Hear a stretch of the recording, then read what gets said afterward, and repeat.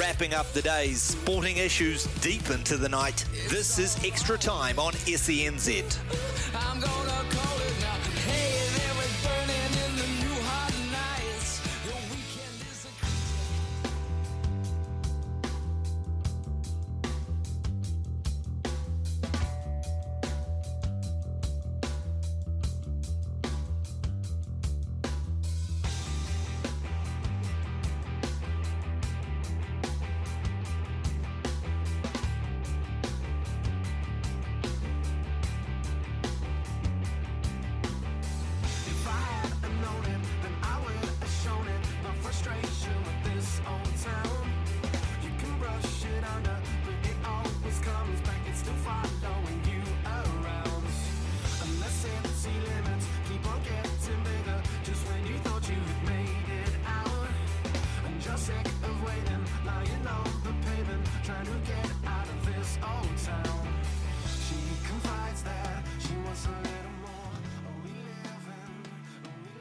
This is SENZ Extra Time. Ricardo Ball with you through till 11 o'clock this evening. Our number is 0800 150 811. 0800 150 811. We've just finished our next two Super Rugby shows for the year. We are going to continue doing these right throughout the Super Rugby season. So Monday, I wasn't on. Watto was on. We had the Crusaders show in the red with Justin Marshall. Also from next week, Peter Alatini is back. We're going to be doing Pacific Flair, covering Moana Pacifica tonight. We had, of course, Kamo was just in, Ian Jones talking Chiefs with Chiefs Mana, and Joey Wheeler is now the main man for Super South talking the Highlanders. He was on from 7 to 7:30.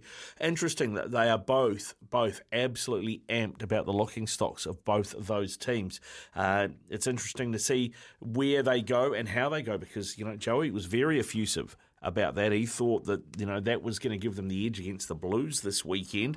Keen to get your thoughts. Are you a Highlanders fan or are you a Chiefs fan? I mean, we look at the locking options for the Highlanders this season. Paddy Parkinson is back and fit. They've got Josh Dixon. That's your top two locks there. But Fabian Holland, a big talent coming through, Max Hicks, and a youngster out at Otago as well in Will Tucker. Plus, they have depth, not just at 5'8", where they've got Cam Miller, Freddie Burns, Mitch Hunter, Marty Banks, but also at halfback.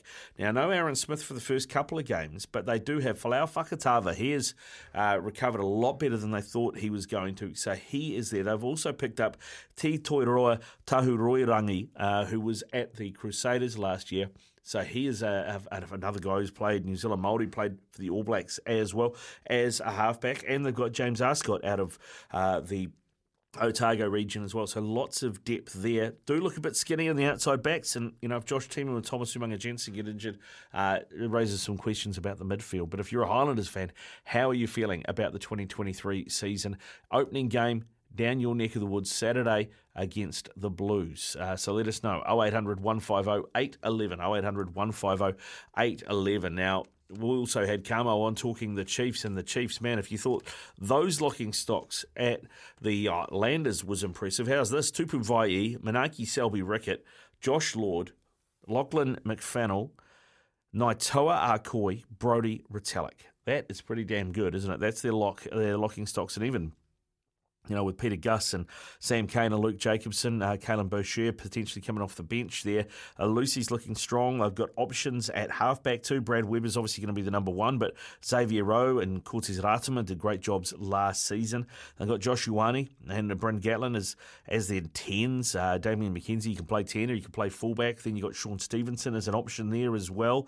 Etienne Nanai Seturo is another option. Nanai Punavai, they've picked up from Canterbury, can do a job outside as well. And then you look at those midfield backs. I know Quinn Tupai is missing for a little bit yet, but Anton Leonard-Brown is back. Him and Alex Nankerville, great. Rome Kapoipi had a great NPC season for Canterbury. So the Chiefs looking solid as well as they go to take on the Crusaders this weekend. Your thoughts if you're a Chiefs fan? Keen to hear from you. 0800 150 811. 0800 150 811. Super Rugby season is just about upon us, and there are lots of talking points. To tell you the other thing, that we're seeing this season, probably more than I can ever see it. I can remember it. Now, I know Pablo Matera played for the Crusaders last season, but this season there's a few more imports coming in to play in Super Rugby for these New Zealand teams. John Ryan, the Irish prop, he's played a heap of games for Munster. He's played for Ireland as well. He is in the Chiefs squad this season. And then, of course, at the Highlanders, they've also brought in a couple of imports. Freddie Burns, the former English 10, he's 32 now, played, I think, 15 tests for England. He's there, and they've also brought in, and this hasn't been talked about so much, is Martin Bogado, the Argentinian, who can play wing or fullback. He's come down from Bayonne in France as well. So it's a few different looks there. And then Richard Whiffen, the English attack coach at the Highlanders. Got a little bit of imported thoughts. Is this New Zealand rugby broadening out their horizons and thinking we if we're going to battle the North, we need to learn from the North a bit more as well. Interesting too, Paul Feeney, who's come in at the Chiefs as an attack coach, as an assistant coach. He was talking. I mean, that is a bloke who just lives and breathes rugby, and boy, he has been around the clock as well. He was at the Blues. He was the coach of Auckland. He's coached Harbour as well. And then he had some time with the Stormers. He was the attack coach for the Stormers in South Africa too. So he's seen a few things. He's in at the Chiefs. So different looks at different things, getting some different know-how in there as well. It's going to be an exciting season of Super Rugby. Keen to hear from you and what your picks are for this weekend. And see if you do want a tip. I like this. I mentioned it on Monday, actually, with Beaver when I was doing the run home. But I think it's going to be a tight game. The Crusaders Chiefs, right? They played last season, I think, 3 times, and it was always tight between those two teams. Well, the Crusaders are paying $1.42, and the Chiefs are paying $2.90. So Crusaders big favourites at home. But I like this option because I think this is going to be tight. And I think last season we saw that play out as well. But the Chiefs, with the point start, the Chiefs plus 7.5 is paying $1.82. $1.82. So that's my tip for the weekend. That's where I'll be putting some. I know the Highlanders are big outsiders. Even though they're at home against the Blues, they're paying $3.20. The Blues $1.37. But the Highlanders at home, I think the first game of Super Rugby last season, the Highlanders played the Blues as well, and the Highlanders won that one. And it was, the Blues went on a winning run after that. It was the only game they'd lost for a long period of time. But even the Highlanders, their point start at home of plus 8.5, paying $1.87, is not the worst either. So your thoughts on Super Rugby? What are you looking forward to this season? Who's your team and how do you think they're going to go? 0800 150 811. 0800 150 811. Had a text come through from Chris. He says, I feel like the Drua are going to be really good this season. I'm picking them to make the quarters. That's a good call, actually, Chris. I saw the other day the Drua, I think it was Thursday last week, played their last pre-season game. They played against the Western Force, and they won that game, get this, 48-38. So their defence was optional.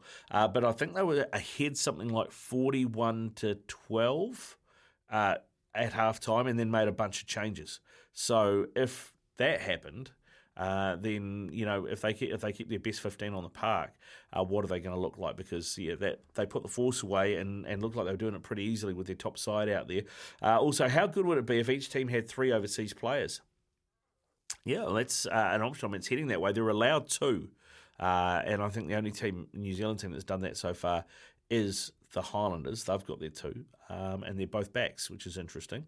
But yeah, that's a good point. And the Reds over the Canes. Canes never play well first game. Well, actually, that's a good shout as well, Chris. Now, at the moment, the Reds are paying $2.40. I would get all over that because nothing against the Canes, but the Canes have got a few injury problems. So Ruben Love's not going to play, and Brett Cameron's not going to play. And I've heard that Balin Sullivan's not fit either. So they're looking a bit thin at the back. So that could mean Aidan Morgan to start 10, although I'm not sure he's 100% fit. So what do they do there? And, of course, no TJ Perenara either. So they're lacking a bit of leadership. So I think the Reds at $2.40 is a really good option if you're looking to make an investment on Super Rugby this weekend. Thanks for your text. Chris 8833 is the text line. It is coming up 8:10. When we come back, we're going to switch focus. We're going to talk a bit of cricket. Former Auckland coach Mark O'Donnell is going to join us. We're going to talk about the depth in New Zealand rugby, particularly in the longer form of the game, and talk about some of the selections that the Black Caps have made for the series against England that have got us scratching our heads. It's 8:15 here on SENZ. This is Extra Time with Ricardo Ball through till 11 o'clock this evening. Joining us now to talk cricket is former Auckland coach Mark O'Donnell. G'day, Mark. How are you? All good. It's Alive and well. Alive and well. That's what we like to hear, mate. That's what we like to hear. They keeping you busy?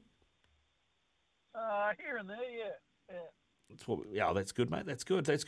Hey, listen, I wanted to get you on because I've been scratching my head and I've been talking to a few people who are scratching their heads about some of the selections around the Black Caps for this Test series against England. And, you know, talking to Daniel McCarty the other day, he basically said, well, it's around depth. Who else have we got? So I wanted to get your take on that and on some of the selections. But first of all, mate, I mean, where do you think New Zealand is at when it comes to depth, particularly for the longer form of the game?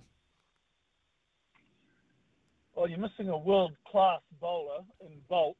The guy that generally plays when either Southey or Bolt has been Matt Henry. He wasn't around either. It's difficult to replace that amount of experience, especially when you've ended up having to go to a couple of detox, especially with the way England are trying to play. Yeah, I mean, that was the interesting thing for me because, you know, as for everything I understand about Bay Oval, it's a place where you want bowlers who can swing the ball. And so you bring Jacob Duffy in, but you don't play him, but you do bring in Scott Kugelheim, who Steve Harmison in commentary on Talk Sport described as a club bowler. He's a fair bit better than that, but you're going to be nervous in your first test, and he's a bit of a bang bowler, as is Tickner. And that's what England are looking for. They're sitting back and looking for boundary options. So, I mean, on that front, though, I mean, if you've got, you know, I mean, Bay Oval, if you're taking an Auckland side to play ND at Bay Oval, and you know it swings, and you've got the choice between selecting Jacob Duffy in your attack or Scott Kugelheim, who are you selecting?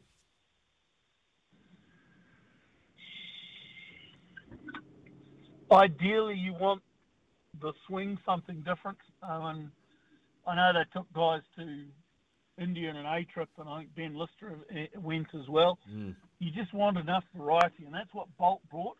You can't underestimate the loss of not picking, one, a left armour, and two, a left arm swing bowler. So until they figure out how they're going to work their contracting system around Black Caps and how that works if they go and do something else, they're going to have this problem magnified in the next couple of years because we're not in Australia, we're not in England, we're not in India. Certain guys, when they're coming towards the end of playing international cricket for 10 years, are going to take some of these pretty reasonable T20 options that come up in front of them. So, I mean, we look at bowling options.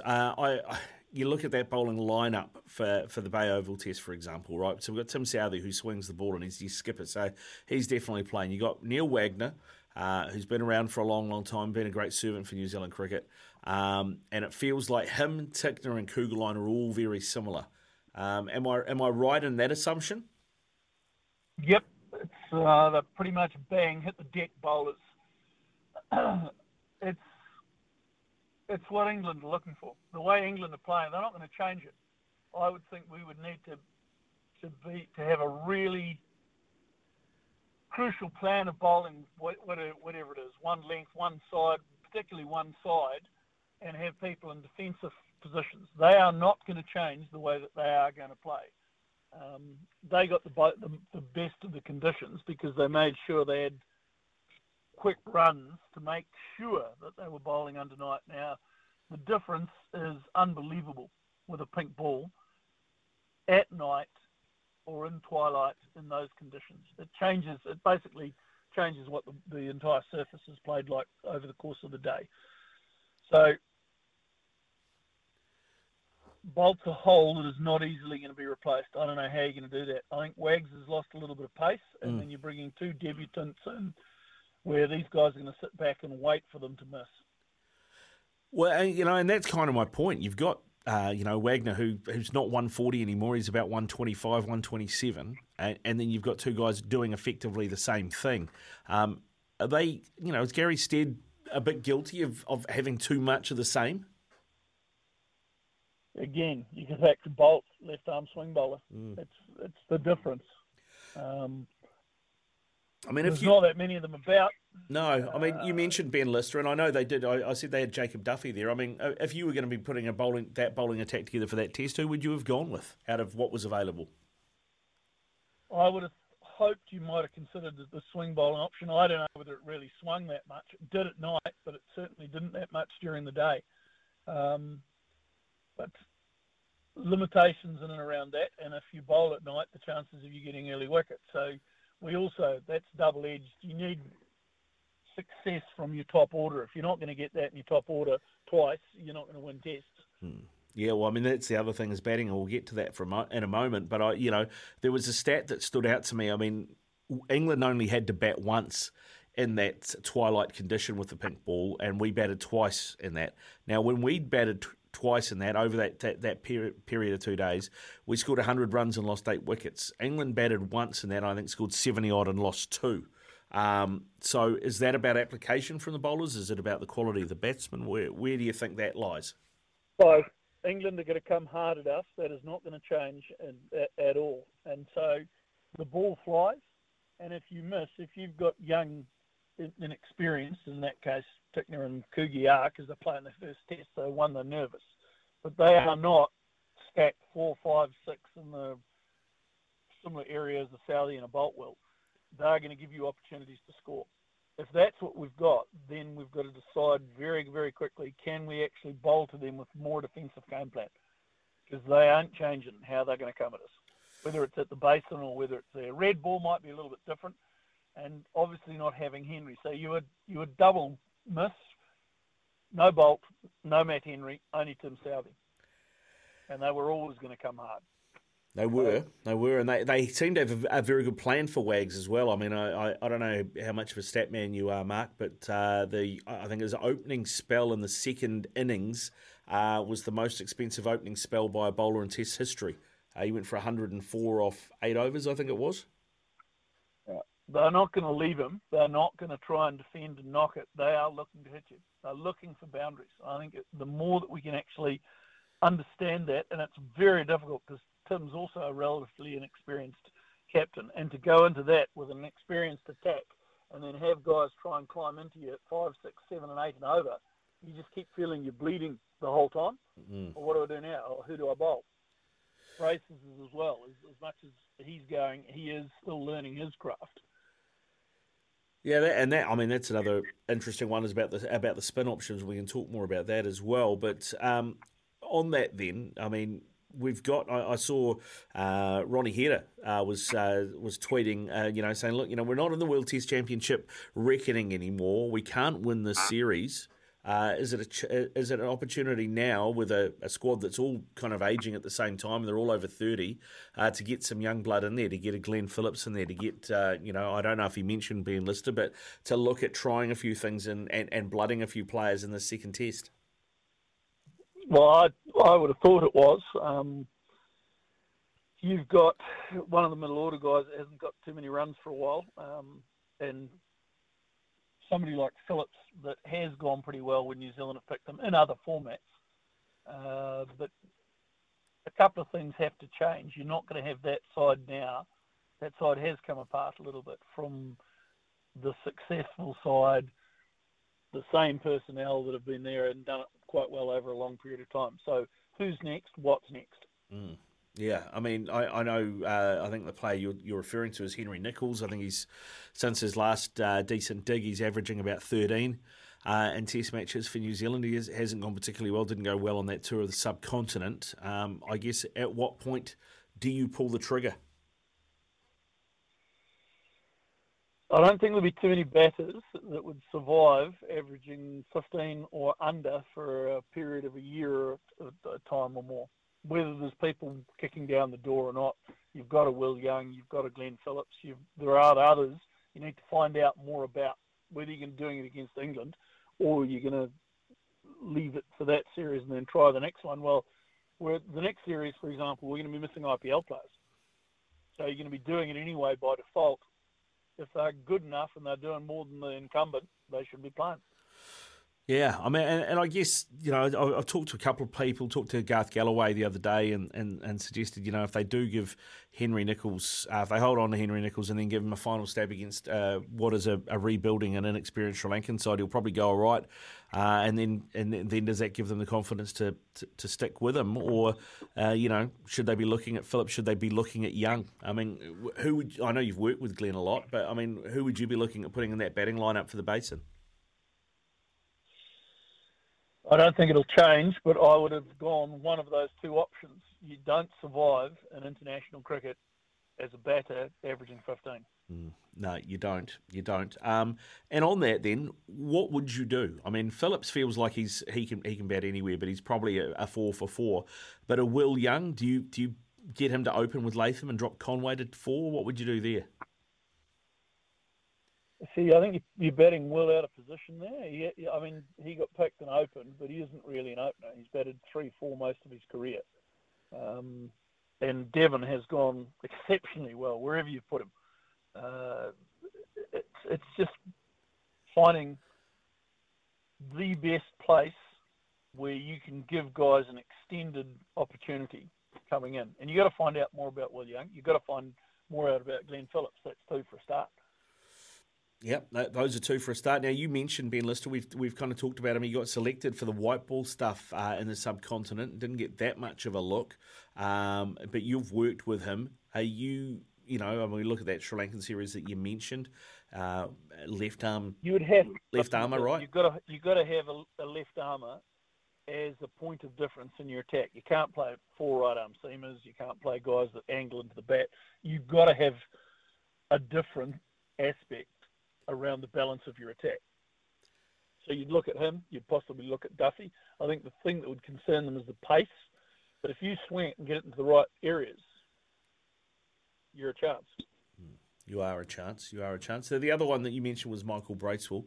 We do seem reluctant to play spinners in test matches in New Zealand. Tends to be somebody who's not an out-and-out spinner, but more of an all-rounder. So we've had Mitch Santner do that job before, and now we've got Michael Bracewell do that before. Ish has been released from the squad. Ajaz didn't even get called up. Are New Zealand conditions really that unfriendly to a spinner? Because, Baz knows these conditions pretty well, and Jack Leach has played the first test. He'll play the second. Yep. I would think you still try and pick your best spinner over there. I know it doesn't turn that much, but he is certainly with a left-arm spinner, taking the ball away from the vast majority of your right-handed batters. You can hopefully close an end. That's obviously what we tried to do with Satnam, and he's accurate in that and did that and then went away from it. Braces is still learning, but he bats, so that's the difficulty. We got it wrong a year ago at Bay Oval where Ajaz had just taken 10 and he wasn't even in the side. We played 4 of the first 10 first-class games at Bay Oval, and unless it was green and swung, it got flat pretty damn quick. Yeah, which would suggest that. I'd play the best spinner. Yeah, I was going to say you play a spinner, but that would suggest that they're not taking local conditions into account, or they just I don't know. What do you see as the reasoning for that? It's hedging, and you want your batting to continue by having whoever is your spin bowling option, because our wickets don't turn. They don't deteriorate and they don't go that much. But I still think you pick your best possible spinner. Yeah, agree, Mark. So you said red ball versus pink. The Basin's not the day-night test. What do you think will happen? Will it be any different? You would think so, but England aren't going to alter their approach. They're going to keep going and go exceptionally hard no matter who we pick and who's going. The difference is the Basin. We know it gets flat there, so I would think it might be a little bit green and underdone on day one to advance the game. The other thing about the Basin is wind. Unless you've actually played there, it is a pretty tricky place to bowl. England, with the experience they have, I don't know whether they'll keep going with Broad and Anderson, have all of a sudden got quite a good balance to their attack, and Archer isn't even around. Mark Wood isn't playing. They've got a lot of bases covered, probably ahead of us at this point. But home conditions, you know the wind, you know it flattens out. I would think whoever wins that will bowl, and you've got to make some pretty big inroads in that.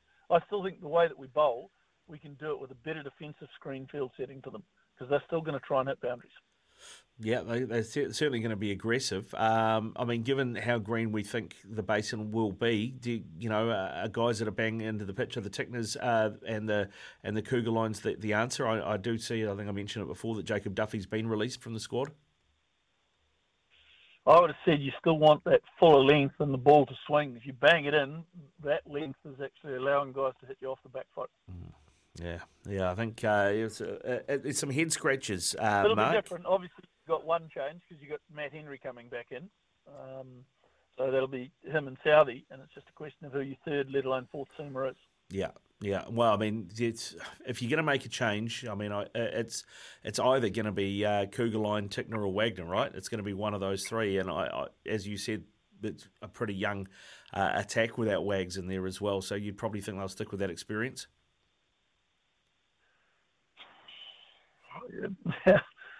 I think you'd have to look very carefully at how they've approached who bowled to them at the Mount, and whether that's going to change in Wellington. I don't think it will. Yeah, it's, mate. I mean, do you get? I mean, I was frustrated watching that, and I was frustrated when I saw the team that they picked. And I'm sure you were the same as a fan there. Why do you think they are picking a team like they are picking? Because a lot of those decisions for me didn't make a lot of sense. Well, circumstance didn't help you. I think they would have still had, obviously, Matt Henry playing, but then he wasn't in and around. But it is a change. The Trent Boult hole is too big that at the moment no one can fill. Left armour, world-class swing bowler, operates exceptionally well with Southey, probably our best pairing ever. You just can't replace that overnight. And you've then lost the replacement guy that normally takes it if either Southey or Boult aren't playing or injured. Henry, so he's not playing as well. It is a rebuilding period. And the step up for guys making their debut from first-class cricket to international cricket against a current England team the way they're playing is exceptionally hard. Well, I mean, the thing is, I guess the one bonus is that we're at home, right? So, once again, go back to that question at the top. What is our depth like at Plunket Shield cricket? How many guys are we got coming through do you think could step up?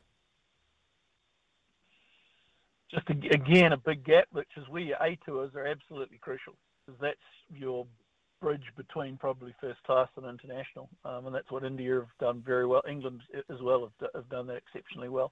The difficulty is we haven't been playing any cricket, or certainly any red ball cricket, before this.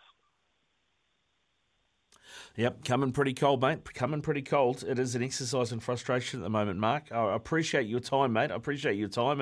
And some of those questions I know that... Not too many solutions. No, not too many solutions. Some of those questions maybe didn't have too many answers, but I appreciate your time, mate. And, I look forward to the Basin, but I don't have a lot of hope that we're going to see a New Zealand W.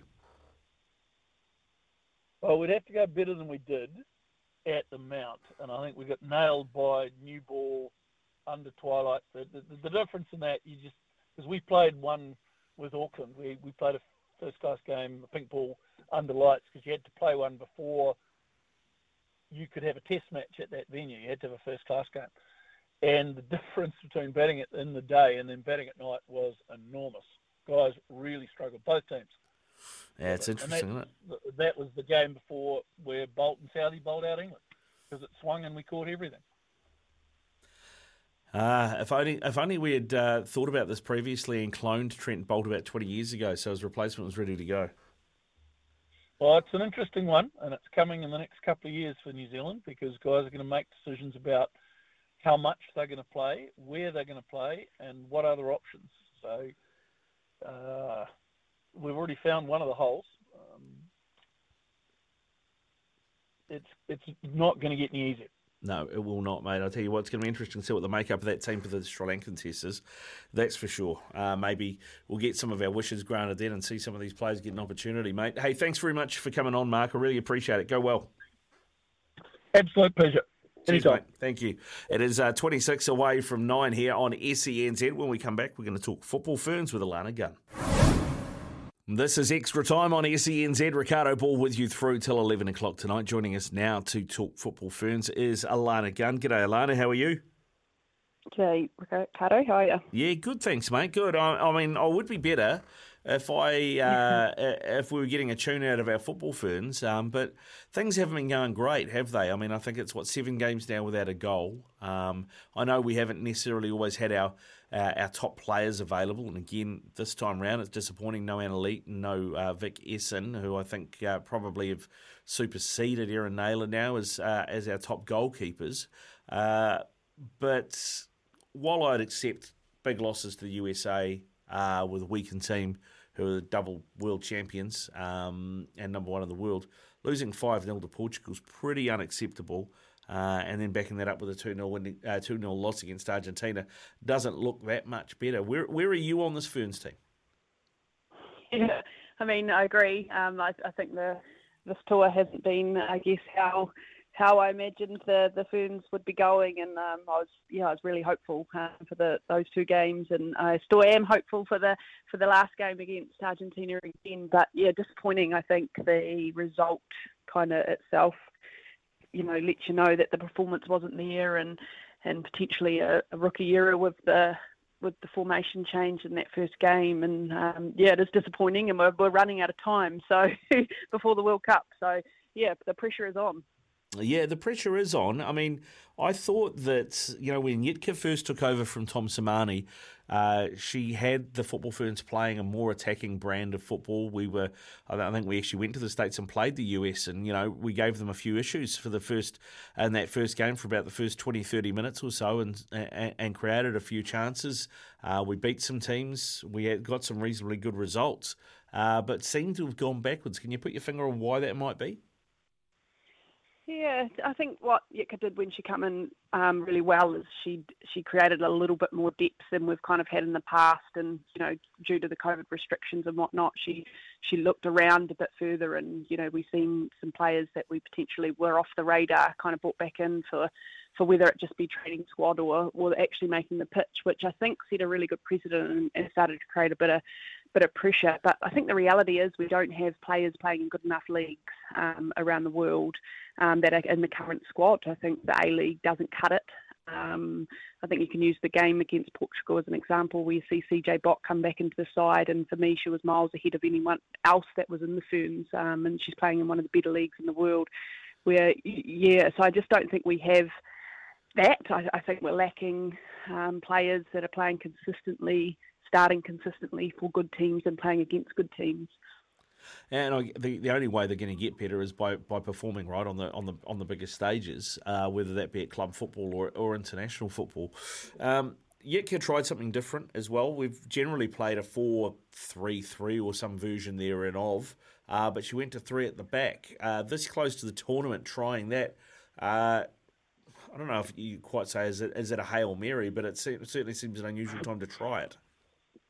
Yeah, I think on reflection they might be regretting that one. I think how they portrayed that this tournament was going to be replicating a World Cup. I don't see her playing a new formation in the first game of a World Cup with very minimal preparation time. So I think the result in the performance, it answers it. Yeah, I think it was a big mistake, and I think I can somewhat understand why she tried it, maybe utilising our better players in better positions to help that attack and help us getting into the attacking third.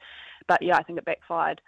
I don't think we're not good enough to be playing, to be getting thrown a new formation with very minimal preparation time. Now, we did play Argentina and as I mentioned, lost 2-0 in that game. They did have a goal disallowed, but it wasn't a win, and they still, conceded 2 goals. How much better do you think it was, and do you think we will see improvement again on Thursday night? Yeah, I think we will see improvement again on Thursday night. I mean, I think it was a better performance in terms of they were playing a formation that they were potentially more comfortable with, but they were playing a lesser opposition. So keeping it real, they still aren't performing, I think, where they need to be this far out from the World Cup. I still think they are well off. There's still 4 or 5 players off their strongest 11, but unfortunately we haven't been able to see the strongest 11, and I don't think we can rely on just hoping for the best that first 11 makes it to the World Cup. So I think you do have to assess them on what players are getting put out there. And for me, we missed CJ and we missed Ali in the fullback roles. I think they're they help getting into that attacking third. And we didn't create a lot. We had 1 goal disallowed, and Liv Chance maybe had an opportunity in the first half that she potentially puts away on another day. But we're still not creating enough goal-scoring opportunities to win games at World Cups. I think there was a few good performances. I thought Grace Jarley put her hand up really well, and I think she gets a really good opportunity to potentially start at a World Cup with those performances. But apart from that, I think players are actually removing themselves from the squad rather than putting themselves in it. Yeah, I mean, do we? A player I think we have missed, and I thought she might be in this squad actually, but wasn't when it was named, as Rhea Percival, who's been recovering from that knee injury, and before she got that was going great guns both for the Ferns and for Tottenham. Do you know how far away she is? You expect her to be in the World Cup squad? Yeah, I'm expecting her to be in the World Cup squad. I know her ACL rehab hasn't been smooth, but she's, only following from social media through Tottenham, she is back on the pitch and running and things like that. So there is time for her to, I guess, get some genuine minutes. We don't want her coming into the World Cup, not having games under her belt. The same with Rebecca Stott. They're both in good clubs and playing in a good league. So I think that's really important and key over the next 20 weeks, that those two are getting on the pitch, one, getting through their injury rehab, and coming into the World Cup with a good half a dozen games under their belt. And I think that'll make a real shift within the first 11 of the Ferns. Now, a player that's been around the team for a long, long time is Ali Riley. You mentioned her. She has, she's, I think, 36 now. Do you think she's still got the pace to play that fullback role the way that it needs to be played in modern football? Or is she someone like Rhea Percival, who used to be a fullback or was played at fullback a lot, got moved into a defensive midfield role, could look at moving inside? Yeah, it'd be interesting to see. I think at the moment she's holding that spot down when she's fit. Some people would say it's time for her to move on, but I disagree. I think she's proven in and out. She plays she plays for the LA Angels, and she's a regular starter for them and performs really well for them. For her, she is getting on, so it is about her keeping her body in shape that she can perform. But yeah, I think she holds that role. I think she is quick enough in comparison to what we would have to replace her. So for me, she's definitely a starter in that back line for sure. And then on the goalkeeping front, I mentioned it earlier, Erin Naylor, has been our number one for so long, but we do have, some other options there. Anna Leet was supposed to be in this team. She's playing at Villa and she's having a very good season at Villa. Saved 4 penalties against Manchester United women's team in the Women's FA Cup to win that penalty shootout. Vic Essen also obviously playing at Rangers in Scotland as well. And Lily, I know Lily Alfeld, she's had some opportunities, but she's been injured for a lot of this season. How do you look at that goalkeeping conundrum if you're Yitka? Yeah, it's a tough one, and it's nice. It's probably one of Yitka's better problems to have. Vic's been in some fantastic form. Unfortunately, ruled out of this tour with an injury, and obviously didn't come over to for the American Games because she was playing. So provided a great opportunity for Erin to get genuine minutes, and I thought she played well in the last game against Argentina. I don't think we've seen that Erin for a wee while. I think she's getting more consistent game time now and is starting to find some form.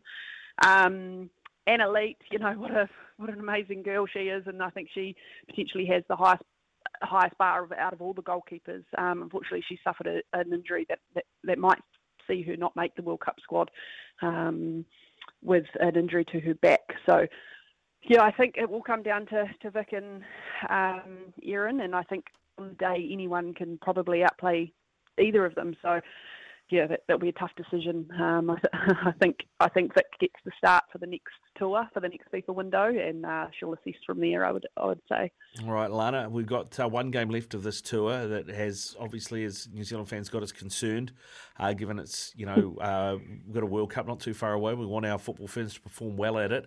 What are your expectations this game, and what do you want to see the Ferns do out there? Either, obviously, other than just score and win, which would be nice. Yeah, that would be nice. I think playing out from the back less.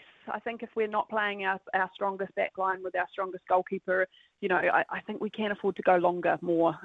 It might not be as pretty, but I think the reality is we've got too many unforced errors and we're trying to play out from the back too much. So let's get the ball up the other end of the pitch a bit more direct, and use the likes of a Wilkie and that to be able to hold up the ball and maybe get support around her a bit better, so we can spend more time in the attacking third, and then hopefully those opportunities to score and potentially win will come. I think it's massive because I don't think they're home for the next FIFA window, so this is the last opportunity to get some buy-in from the public. And the bigger picture is, we've got a home World Cup, and this could be the future of women's football if these girls can't inspire the next generation. I don't think much more will. Yeah, it's a great point, Alana. All right, hey, listen, thanks very much for giving us some time tonight, mate. I really appreciate you coming on and talking about what is a bit of a sensitive subject in New Zealand football at the moment, but I think you've done it. You've done it well, and you've given us some food for thought. So, outside of Wayne Smith being available, I'm not sure what we do, but here's hoping we can get a result against Argentina, eh? Just keep the faith. Keep the faith. All right, now you sound like a Warriors fan. Now you're really worrying me. Good stuff. A little bit. Good stuff. Alana Gunn with us. Thank you very much for your time. It is 10 away from 9. You're on SENZ. It is Extra Time. Ricardo Paul with you through 11 o'clock tonight. After 9 o'clock, we're going to do a little bit of That's My Team and talk some NRL and get a couple of guys to look at their clubs for the 2023 season, talk about their clubs and see just how they think their clubs are going to go. One of those clubs is our very own Warriors. The other is the Melbourne Storm. Now, I have also heard... had a text through from Michael in Wellington. We were talking earlier with Mark O'Donnell, the former Auckland coach, about the test in Wellington against England, the second test that starts on Friday. And he said to me, he sent us a text saying the forecast doesn't look good. Now, it is heavy rain on Wednesday night and Thursday morning, then more rain Thursday night, and then the forecast is for heavy rain Friday and Saturday, and then showers Sunday, Monday. So I don't know how much cricket we'll get from that second test at the Basin Reserve, which is a pity, which is a real pity, because I was hoping to see the Black Caps potentially bounce back, see Matt Henry get an opportunity, and see maybe if Gary Stead does make a call and pull the trigger on Henry Nicholls, who has really been poor in the last year or so with the bat for the Black Caps at that level. After 9 o'clock, NRL. If you want to talk your club, let us know. 0800 150 811, 0800 150 811. We are going to be talking Warriors and Melbourne Storm between now and 10. It's just gone 9 o'clock here on SENZ. This is Extra Time with Ricardo Paul through till 11 o'clock. And this hour, we're going to be talking a bit of NRL. We are doing That's My Team. We've done it so far with the Cowboys. Sam Revel of the Wobble and Jaw Sports Channel has come on. He said the Cowboys are going to finish top 4 and win the Prem. Nick Briley, Tigers fan out of Sydney, says he thinks that they are on the improve, but doesn't think they've quite got enough to make the 8. He's got them finishing sort of around that 9-10 spot. We had Nick Tedeschi from Sydney as well, talk Bulldogs. Again, he says they're missing a halfback, and it's a process for them. He's got them finishing just outside of the 8, around 9th. We had Peter Lang talk the Panthers. He said they're definitely going to be in the top 4. So there we go. Those are some of the ones we've had on so far. Right now, though, we head to Japan. Yes, there are Warriors fans in Japan, and this Warriors fan is a big Warriors fan. He is a Warriorholic, you might call him, and he is part of the Warriors Anonymous Facebook page as well. Zane Matsumoto, g'day Zane, how you doing? Good my man. Good my man. Matsumoto's not actually the real name. That's the Facebook name. The wife's maiden name there, mate. But yeah, I'm definitely a Zane, and I am a Warriorholic. You are a Warriorholic, mate. You definitely are. So let's talk Warriors, mate, because we've seen a couple of games now in pre-season, and we know they've got the Knights coming up, first game of the season. Based on what you've seen so far, how confident are you for game one? Well, until we saw the game on the weekend, I was pretty bloody confident, to be honest. But that said, I watched the first 10 minutes of the Knights game and thought, geez, we're going to be in for a battle here, because they came out with a hiss and roar, but ended up falling away as well. So both teams looked pretty rugged when they had their close to first choice lineups on the weekend. So bit of a lottery, but the Warriors fan in me says the Wellington home advantage will get us home. Probably just. Yeah. All right, mate. Well, let's look at some of the players that we have lost from last season. Ewan Aiken gone to the Dolphins. Big loss from second row centre. Dejan Arce has gone to the Eels. Jackson Frey's been released. Elisa Katoa came back to bite us in that game against Melbourne, of course. Jack Murchie's gone to the Eels, where it looks like he's going to start. Murdoch Messiah has gone to the Dragons, where he's going to pick up a wooden spoon probably this season. Cody Nikorima has gone to the Dragons. Aaron Penne's gone to the Storm as well. And Reece Walsh has famously gone to the Brisbane Broncos. Out of those players, who upsets you the most to have lost? Dejan Arce, without doubt. All the rest of those guys, mate, we've either upgraded or we're definitely no worse off without them, to be honest. Maybe, Ben Murdoch-Masila, from a cultural perspective, apparently he's a really good guy around the team, but he hasn't really delivered on the field. But for me, Dejan Arce, X Factor, and by far the best kicking option we've had out of last year and this year. Yeah, I mean, the thing that I guess you look at from a Warriors' point of view is who's going to fill those centre spots. It's probably still the weak point of the team, is it? Yeah, well, we didn't have Aiken. I think they built him up to be a second row and got him to a physique that when they stuck him at centre towards the end of last season, he wasn't really capable of delivering anymore. It's a clear, like I wrote down two positions for me that we're really short of that are a worry, and one's halfback and the other's centre. So, yeah, we haven't managed to fill that centre spot for me. All right, well, let's look at the gains we've got. Mitch Barnett has come in. It looks like he's going to play more prop than second row. Jackson Ford as well, who's made a real splash, I think. We've also got Tamari Martin coming, Luke Metcalf, Chance Nickel-Clockstead, Marata Niokore as well as coming, and Dylan Walker. I don't think I've missed anybody there.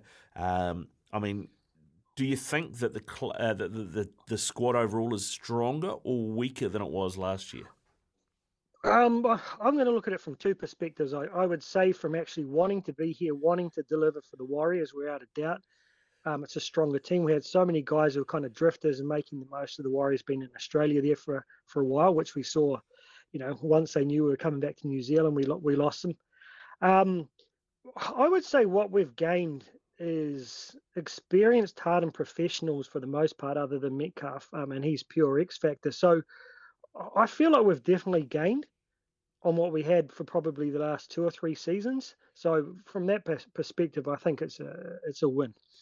It's a win. All right. Now, you mentioned you thought that halfback was a place that the Warriors were going to be lacking a little bit. But I look at halfback and think, well, you've got Metcalf there, right? You've also, of course, got Sean Johnson. Tamari Martin can play 7 or 6. I believe, and there's the other kid that we got across last year from Voltman as well. Ron Voltman. So, what makes you think we're light at halfback? So, Volkman's the only genuine 7. Like he's actually he came up the system in Sydney as a 7. So I think long term he's an option, but you'll probably find that it's going to take him 2 or 3 years to get to the point where he can actually play there. We're trying to manufacture Johnson into a 7, but I don't really think it's in him. Metcalf's a 6 come fullback, so he's your X Factor running guy. They actually played him, according to Tamari Martin, at 7, even though he had the 6 jumper on the other day. I don't hate him as a 7, but neither him or Tamari Martin have a recognised kicking game. So if your 6 is going to be your creative X factor player, you're going to have a halfback in there who can really run the team around, but they've got to have that kicking game. None of these guys have got a recognised kicking game. The only guy in the team who has is playing at 9. Yeah, and Wade Egan, because I mean that is a position I've always thought the Warriors needed to strengthen. I think Wade Egan's a good player, but you can't. You got to have a bit of depth behind him, and I don't see that we've got a heap of depth there, have we? No, well, see, I mean, I think he's really improved, and I could see him going to someone like the Panthers and taking them to a grand final, because he's got Cleary out there who runs the game and controls the flow. He just wants the guys giving him good quality ball, which Egan can do. But because we're kind of lacking in X factor, we're lacking in that game controlling 7. I think we need a lot more from him controlling the flow of the game. Like I heard some commentary about him in the weekend saying that he actually had one of the best kicking games in I think it was SG Ball in New South Wales Cup when he used to play 5'8" for Panthers. So maybe he needs to kick a little bit more out of dummy half there when we're not getting enough distance when we're kicking from our halves. But I agree. He's not my first choice, and I don't think Lussick's looking like he's going to be the guy in the next year. Yeah. Yeah, it's interesting because I know Andrew Webster has obviously come from Penrith, and as you rightly mentioned, so had Wade Egan a couple of years ago, and I remember when he was brought over from Penrith, and I'm trying to remember who it was that said it, but it was somebody, it may have even been Ivan Cleary, that said that Wade Egan for him was a young Cameron Smith in terms of his style of play, which got a lot of people excited. Do you think we're starting to see that? Well, Webster said in an interview the other day with what were those guys' names? I can't remember, and the other guy, that he thinks he's a top 4 hooker in the game, which, I've got to trust that there are a lot of pundits out there who know a lot more about the game, do rate him. And I'll reiterate, if you put him in the right structure, I'm sure he would stand out as a top 4 hooker, but it's just we need a little bit more of that, to really grab. You look at Cameron Smith. For me, it was his ability to kind of just really turn a game on its head, influence the speed of the ruck, influence the referees, which we're not really getting from Egan quite yet. He's improving, but if you gave me a choice of my top 3 choices for Warriors hooker, he wouldn't be it if I had an open checkbook and could sign anyone. Yeah, all right, okay. Well, let's have a look at then your Warriors 13. If you're selecting the Warriors for Game 1 against Newcastle, what's that 13 look like? Yeah, walk us through it. Okay, I did like Barnett at prop, particularly on defence. His aggression and his line speed there really brought something we haven't seen for a while. So I'm going with that front 3 we had in the weekend, Blake, Barnett and Egan. Second, I'm probably going wouldn't it, but I thought Ford and Cornet actually showed a lot. I thought the attacking ability of Ford was really something. Well, you're just breaking up a bit. You're just breaking up a bit there, Zane. I don't know if you've wandered away from your router or what the story is, but you're just breaking up a bit. So, do you want to have another crack at that? I'm going for Ford. I really like him. He offered a lot on attack. All-rounded player. He kind of surprised me. And Niokore. Yep. And of course, you've got to have Tohu there. So that's your pack. All right. Then who's the halves combination? Do we have like injury not being an issue? Who's available, mate? Who's available? Well, it comes down to Volkman, Tamati Martin, and SJ. So in that case, Volkman, I think, is another year or 2 away from me. So you're going to have to go for SJ and Tamati Martin there. Okay, our centres. Who's playing in the centres against Newcastle? Oh, mate. Well, I mean, Vela's definitely got to be there. I think he wouldn't be my first choice, but I'm going to give Williami the nudge just because the fact for continuity, give him a chance to settle in there with his, he's played a couple of games now there with Ford, I think was on his side. So yeah, I'm going to run with him. Okay, Viliami and Vilea as the centres. On the wings, I'm picking Montoya is going to be 1. Oh, Montoya, he's probably my first pick Warrior at the moment. On the back of last year and this year's effort. The wing's another area of contention for me. Like, a lot of guys won't like this.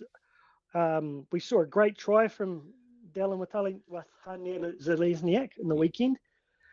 He puts in a lot of effort, but I just feel like he's a bit small on those carries off our line. He might hit the line hard, but very rarely makes too much of an impression. But then you've got Kossi, who's got the size but not the hands. So DWZ's getting the nod.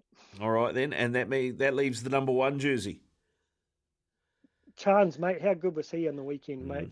That guy's a definite upgrade for me for what the Warriors need right now from Walsh. Yep. I'm having him every time. Perfect. All right, I like it. So there's our 13, and of course wearing the number 14 jersey is going to be Dylan Walker. All right. What about one bloke at the club that you could chuck in the backseat of your car and drive to another club tomorrow? Who would it be?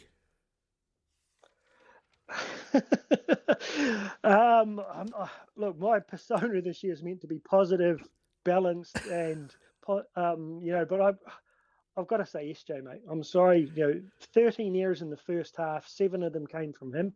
I gave him every opportunity to come out on the weekend and just blow my mind and say, look, I'm having a career season. And he did the complete opposite. So, yep. Sean Johnson it is. All right. So that's answered that question. Here's another question for you. If you could take any player from the Warriors past and parachute him into this 13, who would you take? Who's still playing the game? No. Any time since 95. Oh, mate, it'd have to be Stacey, without a doubt. Too easy. He's answered that question, all right. And then, Zane, I guess that leaves this question. 1 to 17. Where are the Warriors finishing on the ladder this year?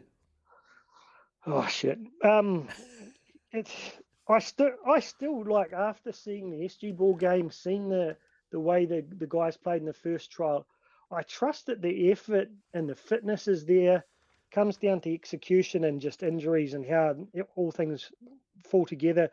Could be anywhere from 8 to 16 for me, but I'm going to say 8. He's going 8th. Okay, show a little bit of faith. Yeah, he's definitely showing faith.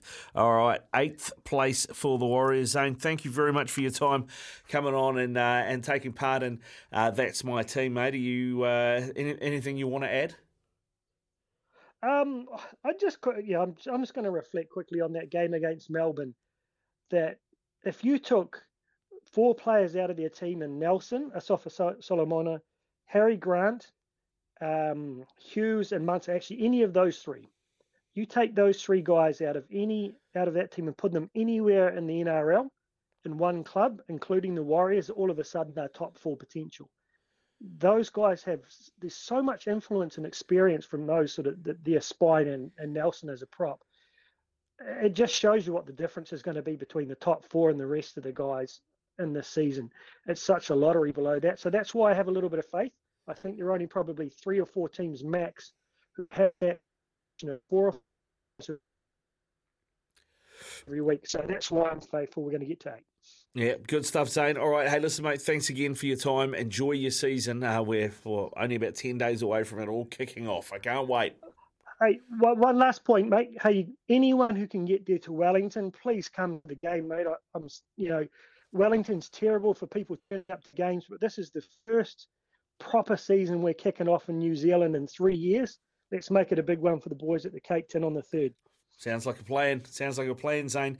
Go well and enjoy that opening game, mate. Thanks very much for your time. It is 9:17 here on SENZ Extra Time. Your thoughts on that from Zane. The Warriors, where do they finish for you this season? And what's your 13 looking like? 0800 150 811, 0800 150 811 or 8833. It is 9:21 here on SENZ Extra Time. Ricardo Ball with you through till 11 o'clock. After 10, Dan O'Hagan, our broadcaster, commentator out of the UK, is going to join us to preview the Champions League games coming up tomorrow morning.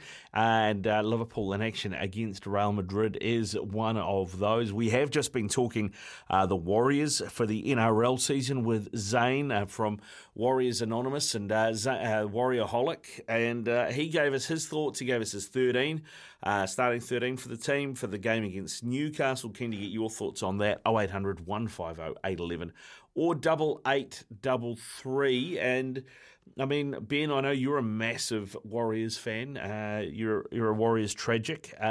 What did you make of what Zane had to say about particularly whether or not the Warriors are in a better place this season than last? I have to agree with him in terms of the players they've brought in, because they've brought in a lot of experience, which I think has been very key. They've had to rely on lots of young players and kind of bringing guys in. You look at some of the guys they brought in, like Jack Murchie, for example. I believe he actually joined the club, the Warrior. They had the 2 seasons in 2020. COVID seems like such long ago, but they brought him in between that period where the season stopped and it came back. And then, of course, he's left at the end of the year. So they've had lots of guys in amongst the club who actually never were in New Zealand, essentially.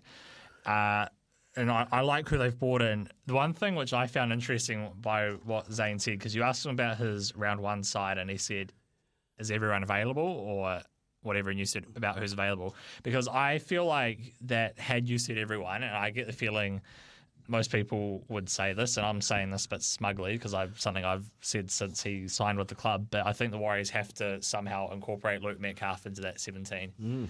I know he was playing an understrength Tigers side, but he was very good.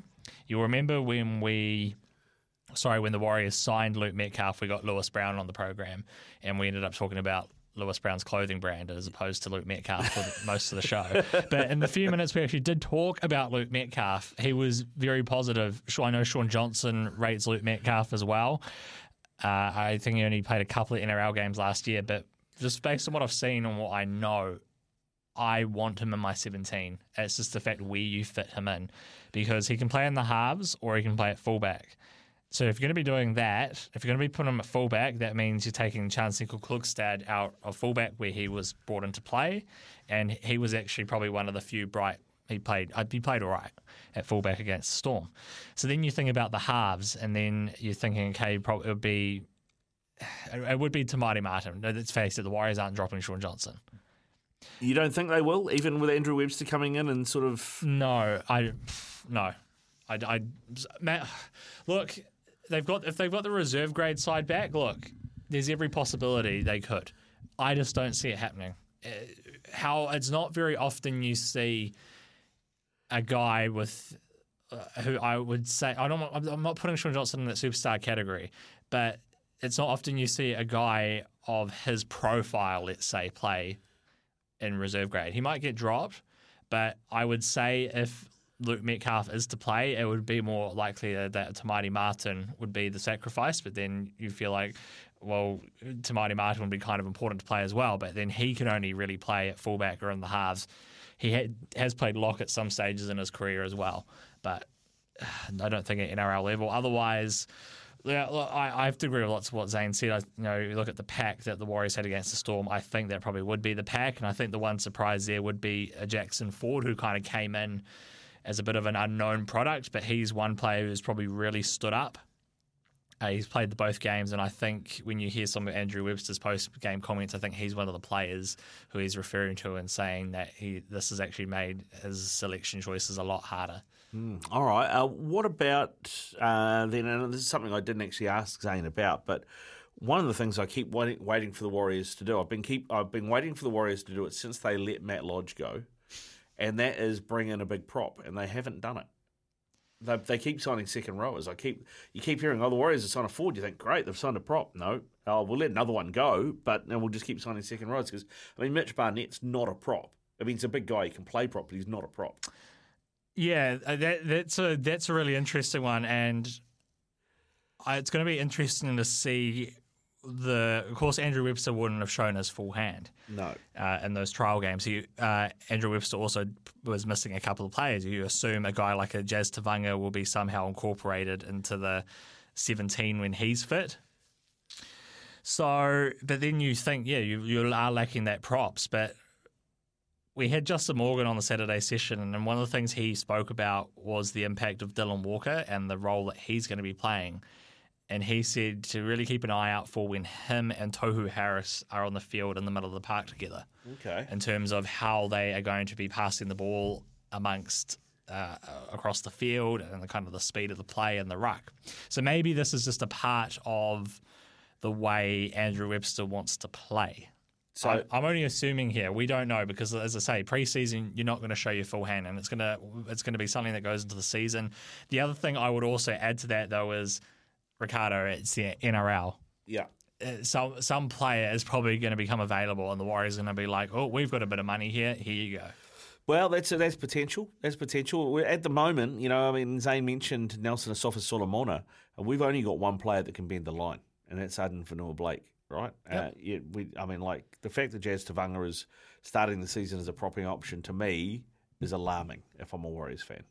Oh, it is, but it's very interesting just the way the game's gone, because I remember 10 years ago it was all about having the big props, and then it was a bit of a smaller game, and it seems like the Warriors have always kind of been behind the eight ball in terms of how the way that's going. But I wouldn't rule out the Warriors potentially bringing someone in mid-season, but I think we need to kind of see how this game plan is going to go during the season. A bit disappointing it kind of didn't click in that preseason game, but hey, it's all good to throw as an excuse out for other teams. Oh, it's just our first game of the year. Yeah, well, yeah, that excuses get thrown around a lot, so there you go. Especially with one national team of our country. Yes, that is true. That is true.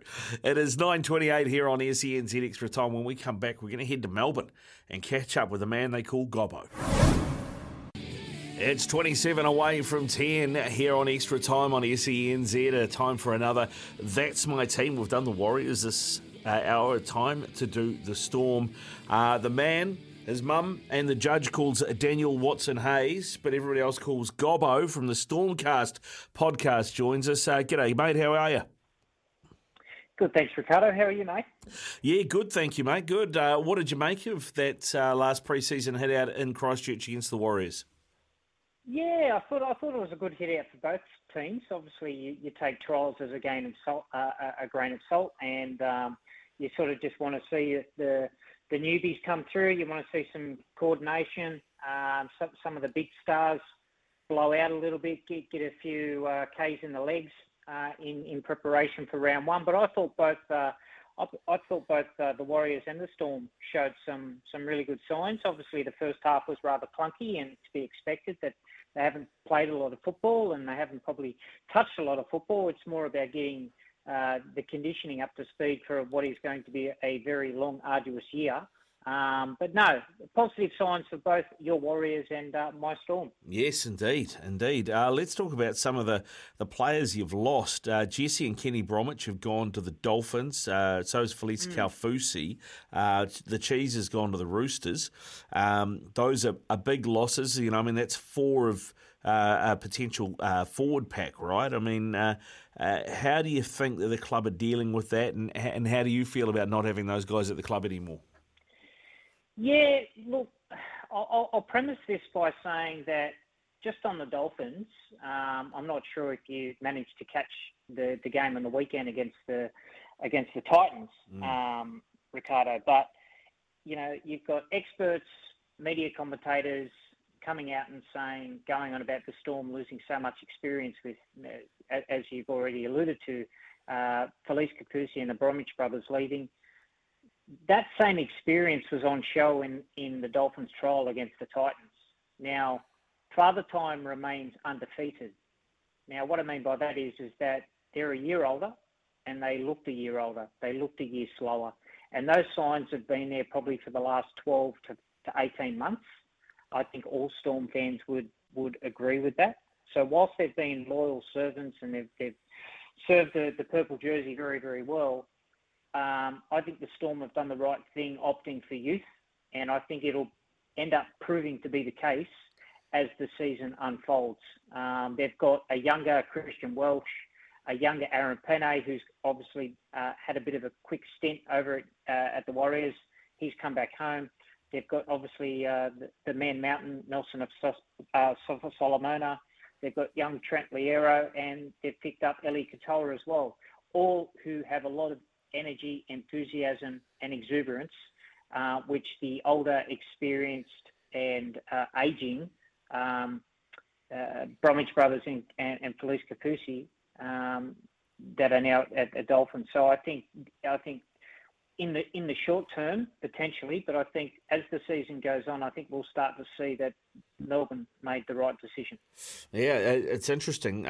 You mentioned that because it does look to me. I was talking to a couple of people the other day about this, and saying the Dolphins for the spoon, and a few of them were like, "Well, it's Wayne Bennett, never write them off," and people suggesting that maybe the Dragons might be a better bet for the spoon. But yeah, it does have the feel of it. It's a Queensland country club, and they're all up there in semi-retirement. Very much so, and that's I think any new franchise doesn't want to be seen as a transit lounge, and that's something that they've got to obviously contend with. I understand the method behind the madness, I suppose, of going and signing experienced forwards, because it's not so much what the Bromwich Brothers and what Felice Kafusi and Mark Nichols, etc., are going to be doing during the week. On the weekend. It's more about what they're doing Monday to Friday, their preparation, what they're doing away from the field, and that'll sort of set a culture which will hopefully help the Dolphins in the near future. But alas, that's the Dolphins. Let's talk about the Storm. Yeah, indeed. You got Harry Grant still there, obviously, but you have lost Brandon Smith. Yeah. I mean, you had two great hookers. For me, I think Brandon Smith could be a great lock as well, and he did get used there a few times. So, losing Brandon Smith, what does that mean for your depth? Who have you got coming up behind Harry Grant? Is there some kid out of reserve grade that we haven't heard of over here that you expect to see get a few minutes? You would have seen Tyron Wishart come on the field late last week, and he's a bit of a utility. So I refer to him as more of like a Swiss Army knife. He can fill in at 9, he can fill in at 6, 7. He got thrown at fullback last year. I think he even played a game on the wing when one of the players went down. Might have been Xavier Coates. So I'm expecting him to fill the 14 jersey. He's played a little bit of hooker when he was coming through the Illawarra Steelers, St. George Illawarra system. And one thing with Tyron Wishart is that he's bigger this year, so he's gone into his second NRL preseason, and like anything, organically you get bigger because you're exposed to more weight training and power work, etc.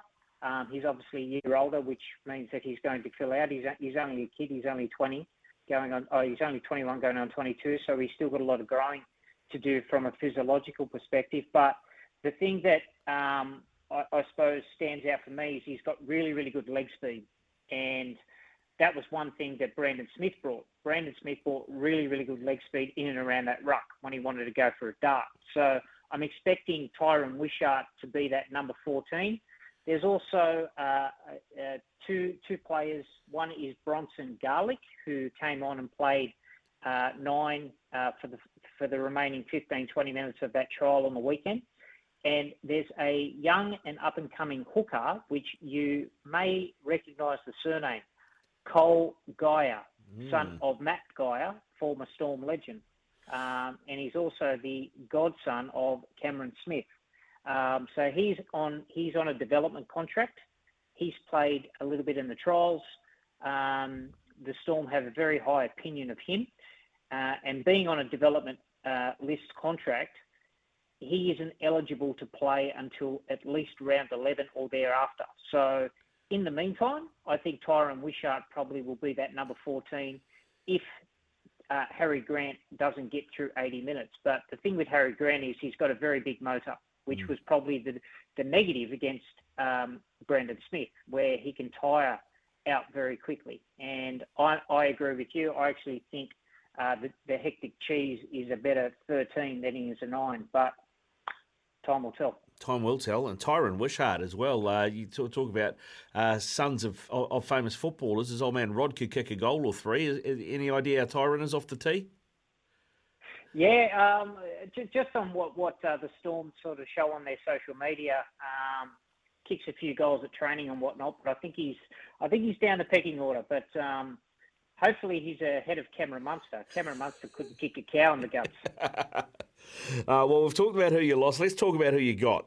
You've already mentioned Aaron Penne. He's coming from the Warriors. You got Alicia Katoa, who looked really good in that second half for the Storm on the weekend, and Tarek Sims as well, who that could prove to be signing of the season. He's a big body. He's clever. He's got a great offload. He's solid in defence. What do you make of that move? Yeah, very, very, very smart and astute signing. And even when he did originally put pen to paper, he was making all the right words, making all the right sounds and noises in terms of he's taking a significant haircut to come to Melbourne Storm, which to me shows that he's achieved a lot in his career, and the thing that's currently eluding him is a premiership ring. So I think he's made his intentions known. And from again, we talk about the prophet of doom, everyone that's writing people off, the Storm off in terms of losing so much experience. The good thing with Tarek Sims is that all you got to do is cast your mind back to Origin last year. He was still playing State of Origin, so he's still a high quality rep player. He's got the capacity to play on an edge as well as do an equal, if not better, job in the middle. So I'm expecting he'll probably come on and play as a middle forward and really sort of help that middle third rotation with Christian Welsh, Safa Solomona, Tui Kamikamica, Josh King. So it's quite a formidable middle. And then you throw in Aaron Penne in there as well, who's a big body. So that Storm pack is still starting to look rather threatening from an intimidation perspective. So I think Tarek Sims will bring some lessons in terms of aggression. Hopefully he can curb that aggression and channel it in the right ways, because he's had a bit of a rap sheet at the judiciary in recent times. But still a quality player, and I think his experience will help those younger players as well, like Alicia Katoa and Trent Loiero and Joe Chan, who's obviously joined the club from Lee Catalans in the Super League, son of Alex. Yeah, it'd be interesting to see how he develops and comes through this season. All right, well, game one, you got the Eels. What do you expect that 13 to look like? If you'll bellyache, what's your starting 13? Well, I don't think they're going to be at full strength. And obviously with the injuries to Ryan Pappenhausen and now Justin Olam, who unfortunately has a fractured arm out of the first trial down in Geelong against the Roosters. So they're not going to be at their very best. Traditionally, Melbourne Storm always start the year very, very well. And, I think they've won 20 from 21 under Bellamy in terms of their round one games. The only one they didn't win was because they had a bye. So it's quite a remarkable record. They'll be backing themselves. Bellamy will have them prepped ready for round one. But I'm actually expecting them to have a slower start in 2023. But once they get their key recruits back in and Pappenhausen is once again at full fitness and Olam is back, and they really have that sort of continuity and start building that cohesion in the spine of the 1, 6, 7 and 9, and they really build that, I'm expecting them to come home like a wet sail. So traditionally they start well and they sort of teeter off. I'm expecting the opposite this year. I'm expecting a big end of the season if they can stay fit. All right. Well, what about then on a flip side? We've talked about all the players that you've managed to shift on, the players that have come in. Is there a player that's still at the club that you'd happily drive to another club? As in, move on. Wouldn't mind seeing. Yeah, okay. I was going to say wouldn't mind seeing the door hitting them on the proverbial on the way out. Yeah, that one. Yeah, probably. That's it. Yeah. Probably George Jennings. I think he's surplus to requirements. I know everyone says that the Storm are a little bit thin in the outside backs, but he's been a player that's always been a bit rocks and diamonds. On his day, he can be a great player. But then in saying that too, he can be quite indecisive in terms of being able to read defence. Now, being on a wing and being able to sort of read opposition shape, from my observations, he struggles with that. He struggles confidently under the high ball. And I suppose in the last couple of years, the injuries are starting to mount as well. So he's probably the one player. All right, okay. Flip side of that then, you've been a Storm fan for a long time. If you could parachute any Storm player from the past in their pomp into this team, who are you picking? Cooper Cronk. Oh, that was easy, wasn't it? You didn't even have to think. No, he's yeah. I still think it's a travesty he hasn't got a statue down at Amy Park alongside Cameron Smith and Billy Slater. What he did, along with those two and Craig Bellamy, to put Melbourne Storm on the map, not only in Melbourne but wider Victoria and the state of Victoria, shouldn't be underestimated. And everything that he's amounted to. Premierships. He's the second most capped Melbourne Storm player, only behind Cameron Smith for 323 games for the club, multiple finals games, and I just think he was probably the when you talk about the big three, everyone talks about Cameron Smith, Billy Slater, and then Cooper Cronk. To me, it was the other way around. I thought he was the maestro, he was the orchestrator, he was the one calling the shots. Very, very big rap. I know he left and went to Bondi, but I'm conveniently erasing those 2 years from my memory, and I'm just going to focus on the 16 years of service he gave the purple jersey. Yep. So Cooper Cronk for sure. All right, Gobs, before we let you go, mate, last question for you. 1 to 17, where do the Storm finish on the ladder in 2023? If I had to put my last $10 on it, as I've already prefaced, I think they're going to finish the season strongly if they stay fit. I can see them sitting fourth, at worst sixth. Okay. So I'll go fourth. Go fourth. Fourth it is. Go fourth, young fella. Gobs, thank you very much for your time, mate. And keep up the good work at the Stormcast as well, which is the official podcast of the Melbourne Storm Rugby League Club. Where can people find that, mate? Mate, it's on Google Podcasts, Apple Podcasts, and Spotify. Beautiful. Go well, Gobs. Have a great season, mate, and enjoy it. Thank you for your time. Thanks, Rick. Cheers, mate. It is 11 away from 10 here on Extra Time on SENZ.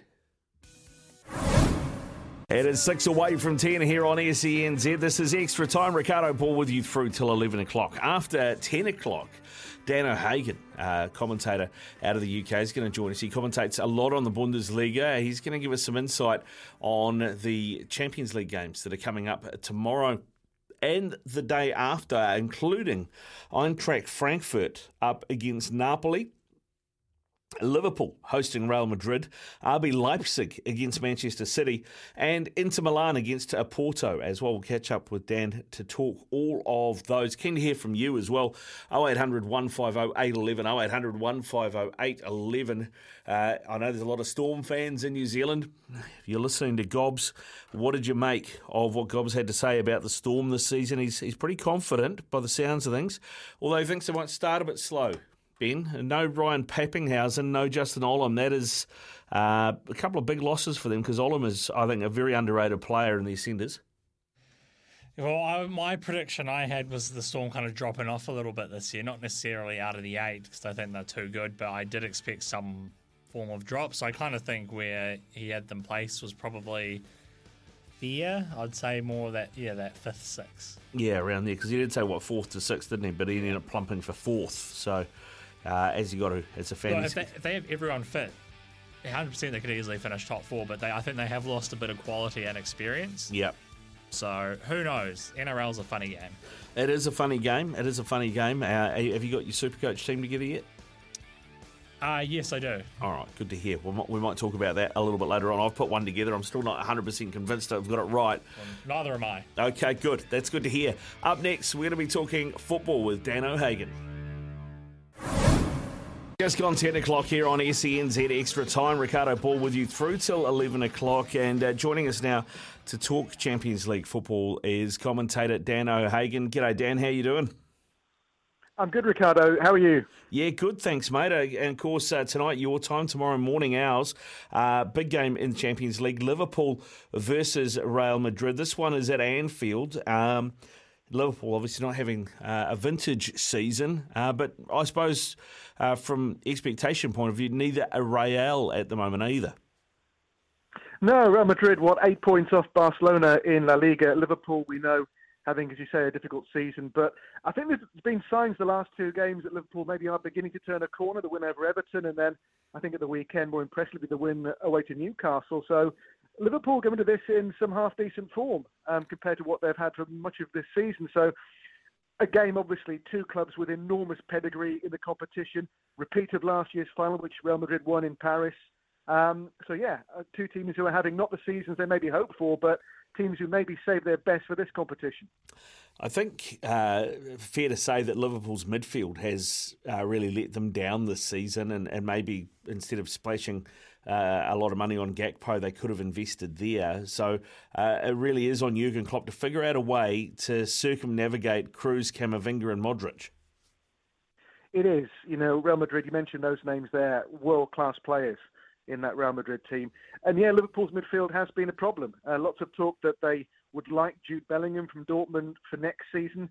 But right now, Klopp has to, I'm afraid, make do with what he has to try and find solutions. But as I say, these two clubs, no matter what league seasons they're having, they always seem to save their best form for the Champions League. And I'm sure Klopp has a game plan with how to handle that Real Madrid midfielder, and we'll see how things unfold tonight. Yeah, we will. I mean, and that's the other thing, is that both teams really, the Champions League is realistically the best option to probably win a trophy this year. In fact, this is another, I guess, underlying story here, Dan, is that there has been some talk that Real Madrid want Klopp and Salah to come in next season, and maybe that is the way forward for them. So that might be a bit of a storyline here too.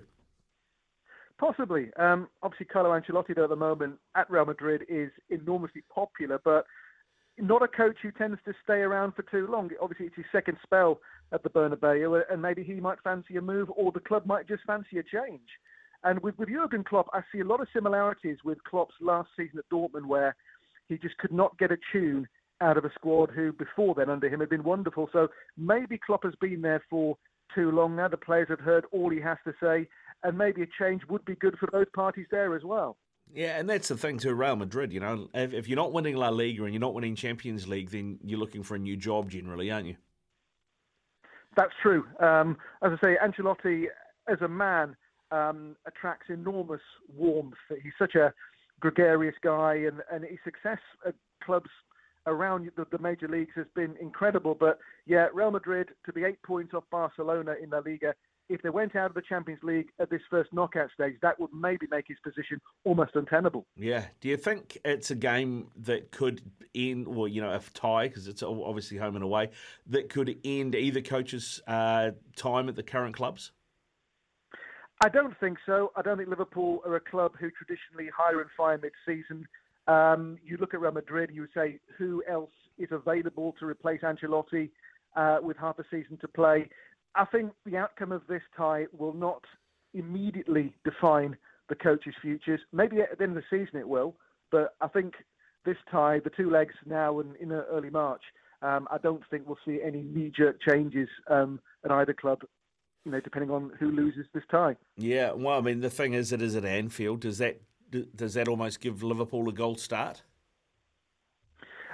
Look, European nights at Anfield, for decades, it's one of the great European atmospheres. And yeah, Real Madrid, for all they've been through, all they've experienced, when they hear "You'll never walk alone tonight," they'll begin to tremble a bit, because those nights, how many times have we seen down the years, Liverpool backs to the wall, have a home tie in the Champions League, and Anfield carries them through. So yeah, I mean, I'm not sure it's worth a goal start, but certainly Anfield on a night like tonight will be absolutely magical.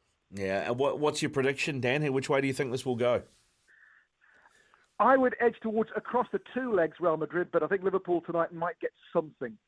Maybe a draw, maybe a one-goal victory. Okay, all right. We'll look forward to that. Now we also have on the agenda Eintracht Frankfurt taking on Napoli. You commentate a lot of Bundesliga, and Eintracht are a team that continue to reinvent themselves. They tend to lose their best players to other clubs at the end of each season, but they continue to bat well above their average, if you like to use a cricketing term, in the Champions League this season. Amazing season. They're only 5 points off Bayern now in the Bundesliga. Their coach, Oliver Glasner, says right now they're as hot as chip fat, he says. And they have, I think, Ricardo, the best free transfer signing in any of the European leagues this season. Rondal Colomboani came in from Nantes on a free transfer, played in the World Cup final with France back in December. In the Bundesliga, 10 assists, 10 goals, and he's been wonderful. If he clicks tonight, he could well have a say in the outcome of the tie. They play a Napoli team who are, we know, in Italy, flying 15 points clear in Serie A, on course for their first title since the days of Diego Maradona in 1990. But I think, across the 4 ties across these next 2 nights, this is the one that really stands out for me because they are 2 teams in great form, teams who score lots of goals, and this could be a great watch. Yeah, looking forward to it, mate. I mean, you mentioned Moani. They've also picked up Mario Götze as well for this season, and Eintracht, like you said, close to the top of the Bundesliga at the moment. What makes them so good, and what makes it difficult to stop them going forward? They have a structure, and it's not changed, although they've lost players. Last season, on their left wing, they had Filip Kostic, who was Mr. Assist as they won the Europa League, but he's gone. They brought in Philip Max in January, who's been wonderful. And yeah, they all know their jobs. It's a system which works. You mentioned Mario Götze, who's been really reborn, having come in after 2 years at PSV in the Netherlands. He's back to somewhere near his best form. He made the German World Cup squad, which was a wonderful story a few months ago. So yeah, every player in Oliver Glasner's system knows their job. And okay, they are rookies in this competition, but won the Europa League last season. But as I say, I think of all the ties, this is the one that really stands out for me as one which could go either way, but will be full of entertainment. And that's the other thing about Eintracht. If you look at their record this season, defensively they've been pretty solid, whereas Napoli and Serie A have been scoring goals for fun. And that that front line of Irving Lozano and Victor Osimhen, and then what do they call him, the Georgian best on the left. I mean, do you think Eintracht have enough about them to stop that? Eintracht have a wonderful goalkeeper, Kevin Trapp, who, again, was part of Germany's World Cup squad. A key man in last season's Europa League success. Yeah, they do defend pretty well, but that Napoli firepower, you mentioned there, I mean, Osimhen, 18 goals in 19 in Serie A, Kvaratskhelia, 10 goals in Serie A himself. So, yeah, I mean, they are going to be very hard to stop. Look, I'll put my neck out here. This will not be 0-0 tonight. I like it, Dan. That is great. Well, there's another German team in action tomorrow. Well, not tomorrow. It's the day after tomorrow, but tomorrow your time. And that is RB Leipzig. And they host a Manchester City side who are very much playing very un-Manchester City style football. Yeah, I mean, I saw Leipzig at the weekend. They had a terrific bounce-back win. They got beaten by Union Berlin, a title rivalry, I guess you'd call them these days, in the Bundesliga the week before. They came back to win 3-0 away at Wolfsburg at a canter on Saturday. And yes, City, they are having issues, aren't they, at the moment? Okay, they're second place Premier League, but they played a game more than Arsenal. Obviously, all the off-field issues as well, which came to light 2 weeks ago. Yeah, I mean, I think in a normal season, you'd say this tie would be City's. But I just think, the unrest, the upheaval at City, and also with Leipzig, the change of coach in October, Marco Rose has got that team playing some wonderful stuff. They've gone from mid-table to be a key voice now in the Bundesliga title race. So I think across the two legs, this one not quite so easy to call as you might think. No, I wouldn't have thought so. I mean, you talked a bit about Jurgen Klopp and, maybe they've heard everything. I wonder if there's something similar going on with Pep at City. He's been there a long time for Pep. And, doesn't feel like him and Haaland are quite clicking.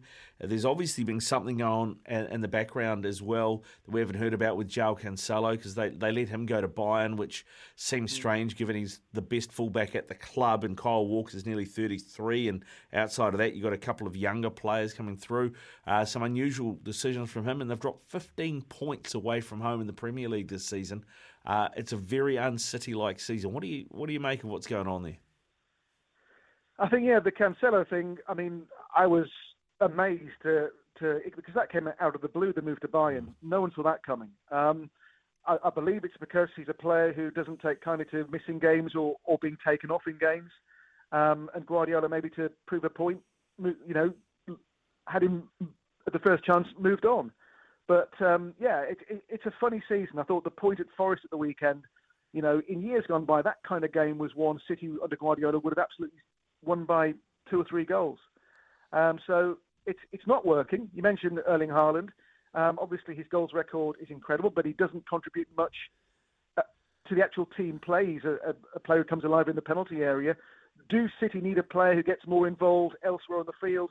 It's hard to say when you look at Haaland's goals record, but is he the wrong kind of striker for Manchester City? Does he unbalance the way the team play in their build-up play? Is he the right solution? Obviously, his goals are terrific, but do City need a player who maybe gives them a bit more elsewhere to contribute more to the overall team effort under Guardiola? We'll have to see. But, they are not an unhappy club, but I think just at the moment an unsettled club. I think that's probably fair. Here's one for you. I know you've mentioned the off the field stuff at City. Pep did say last time something like this came up that they had assured him everything was above board, and that if they had lied to him and he found out that he would leave. What chance do you see City start next season without Pep Guardiola at the helm? I think there's more chance than there was maybe 3 weeks ago. You mentioned yourself that Pep doesn't tend to stay in a job for too long. City's been the outlier, really. Wasn't at Bayern for long. Barcelona had enormous success, then moved on. So maybe his time has come. Obviously, he leaves an amazing legacy in terms of trophies won. Whether in the years to come we'll find out that rules were broken to a degree that some of those titles are maybe rescinded or will have an asterisk next to them. I don't know, but certainly Guardiola and his football at City has been great to watch for years and years. But I just wonder if he will be there next season, because as you say, if he was lied to, he'd walk. Well, we'll see what the outcome is of this investigation, because at the moment, City, I think there's more chance Guardiola will move on than there was maybe a month ago. Exactly. All right. And then finally, we've got Inter Milan against Porto. Inter Milan have stuttered a bit this season in Serie A. They, as you mentioned, Napoli are cruising to the title there. They take on Porto in a couple of days' time, our time, or Thursday morning, our time. And this is a Porto team that have got a lot of injuries at the moment. Do you think Milan win this comfortably, Inter Milan?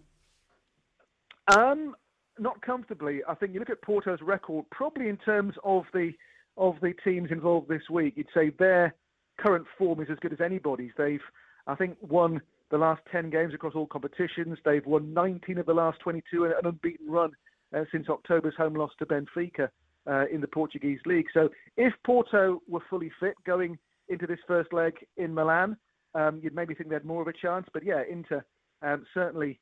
I think the Serie A title is beyond them this season. 15 points adrift of Napoli. Had a good win at the weekend. They beat Udinese at home 3-1 with a fairly routine win. This one's a hard tie to call, because, I think this season, Benfica we saw last week and Porto this week, I think those are the best two teams from Portugal we've seen in the competition for years and years. And I think Benfica could go deep into it, and Porto maybe, if they get their team fully fit, they can be on their day a handful for anybody as well. All right then, Dan. Well, let's have a look. You think Liverpool might get something? Eintracht, Napoli. There's certainly not going to be 0-0. We know that. Have you got a prediction for Leipzig City and Inter Porto for us? I think Leipzig at home it'll be a full house at the Red Bull Arena. City, you mentioned their away difficulties. I think Leipzig will again take something here. I think a scoring draw in that first leg against Man City. And for Inter Porto, maybe a narrow Inter win, but close. I think 1-0, 2-1 maybe there for the Italians in that first leg, which would make the second leg in Portugal really interesting. Yeah, mate. It's.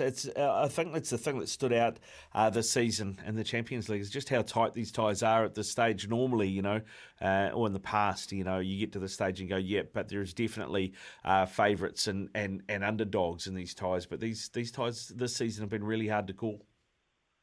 It really has. You know, this competition every year delivers the goods, and this year's been no exception.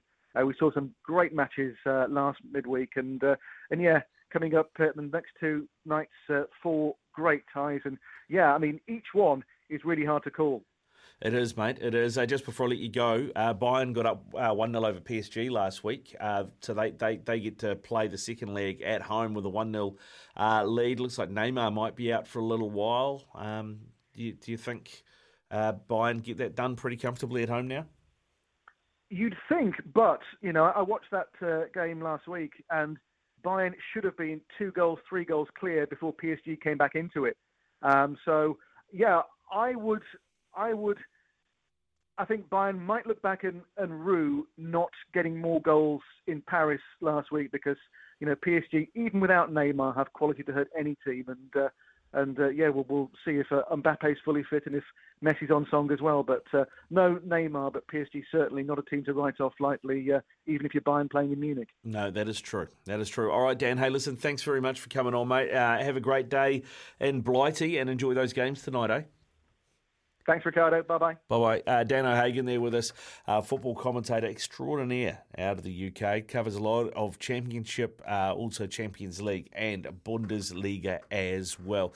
It is 18 past 10 here on SENZ Extra Time. Our number, 0800 150 811. 0800 150 811.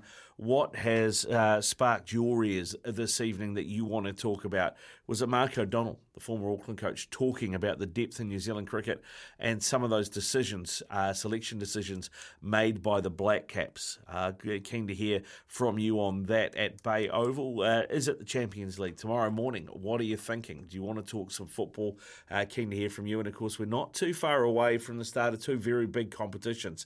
Super Rugby starts this weekend. Chiefs Crusaders in Christchurch is the opening game, and we're only 10 days away from the start of the NRL as well. So much to talk, so much sport coming our way. Get on the blower. 0800 150 811, 0800 150 811. It's 10:23 here on SENZ Extra Time. Ricardo Ball with you through till 11 o'clock. Our number, 0800 150 811, 0800 150 811. Mark from Sydney's called through. G'day, Mark. How are you? G'day, Ricardo. I'm good. The dogs are good, but we might be pretty wet pretty soon because it looks like we're going to have a dirty Wellington-type storm pretty soon here. Ah, that's no good, mate. That's no good. No, but at least we're inside, which is good, which is far more than you can say for some other people over here. I mean, Orange, which is a town out west, I've got family that live out near there, and there was a picture on Twitter where streets in Orange, the storm drains were overflowing because they couldn't cope with all the water, and I've got family who live just outside Orange in a small village called Molong, so they had a bit of thunder, bit of rain, but they're okay, thank goodness. Well, that's good to hear, mate. That's good to hear. What's exciting you in terms of sport at the moment? Well, put it this way, not the Australian cricket team. I'll trade you the football ferns for our clown selectors and the team that are over there, and I'll keep our new debutant spinner, Todd Murphy, who got 7 in his first test. I'll keep Dan Vittori because he's our spinners coach, and I'll keep Nathan Lyon. But aside from that, I'll trade you for the football ferns because I reckon the football ferns would do better than the clowns we got on the pitch in India at the moment. Wow, that's a big call. You're missing a few. Is it Pat Cummins has come home? Isn't David Warner coming home? Is there someone else coming home as well? I'm not quite sure about a third person, but David Warner's definitely coming home because he's injured. He had a hairline fracture in his elbow, I believe, because he got clocked by a ball on the weekend. Cummins, I think, is coming home because of family reasons. He's got a family emergency, and whoever's coming home in number 3 position, I don't know. But it looks like Hazelwood, Josh Hazelwood, it is. Josh Hazelwood. but it looks like it's a real kind of clown show at the moment. And I think they just need to do a clean sweep of the selectors and put new selectors in there, because it was pathetic in the first test where we didn't have Travis Head, our best batsman. And then in the second test, 4 of our guys got out in less than 3 overs, and one of them got on, one Indian bowler got a hat trick with 3 of these guys, and they all got out the same way, these 4, trying to do the sweep shot. Well, it'd be And interesting. I was going to say, sorry to interrupt you. It would be interesting to see if the Australian cricket team operates differently to how the Black Caps operate, because the selectors select the squad. Like, so we've got a 14-man squad for this English series, right? But it's the it's the coach and the captain that select the 11. Okay. But still, do you want to swap the Kiwi selectors for the Aussie selectors? Because I think if we had the Kiwi selectors over this side of the Tasman, we'd be a lot better off. Okay. I mean, who is back at home that you would have taken that's not there? Well, to be honest, everybody that's in the B side, I'd probably replace them with the A side, supposed A side that's over there at the moment, because they could do a whole lot better. But like I said, I reckon. Do you think David Warner's done? He's close to it, I reckon, because form-wise, he's just. It's like your friend with the Warriors was your friend with the Storm before was talking about those brothers who went to the Dolphins. Mm-hmm. I think in the same way it's happened with Warner. The injuries are mounting up. Yeah, because he got a concussion as well as the fracture, didn't he? That's right. Yeah, that's not a great combo. You know, we know across any kind of sport, having a concussion, especially a frequent number of concussions, is not a good thing. So, you know, if he wants, especially being a family man like he is, if he wants to enjoy a healthy future with his family, it may be a good thing for him to step out of the game right now. Yeah, all right, mate. What about Super Rugby? Is that moving the needle over there at the moment? Is anybody kind of excited that it kicks off this weekend? Well, we are excited with the Waratahs here in Sydney. I'm a diehard Waratahs supporter myself, and yes, at least here in Sydney, people are confident the Tars are going to have a very good season. So, we're pretty confident about the way things are going here in New South Wales. 10 days to the NRL season, so we're all looking forward to that. I'm sure the Panthers, who are my team over here, can do quite well. We've had, I've read one of our young stars is out for the season with a knee injury, unfortunately, and we've lost a few stars, but I reckon Penrith have got the depth to get the premiership again this year. But I'm pretty confident about the Warriors. They're my second team, being half Kiwi like I am, and I think the Warriors can actually make the top 8, and I would put them at least in number 6 position this year, because they've got new, good talent, and I think the most important issue with the Warriors is they need consistency when it comes to coaching and the administration, because I think Stacey Jones did a great job. I think he would have been better as the permanent coach. I don't know enough about this Andrew Webster guy to offer an opinion on him yet, so I'm willing to give him the benefit of the doubt.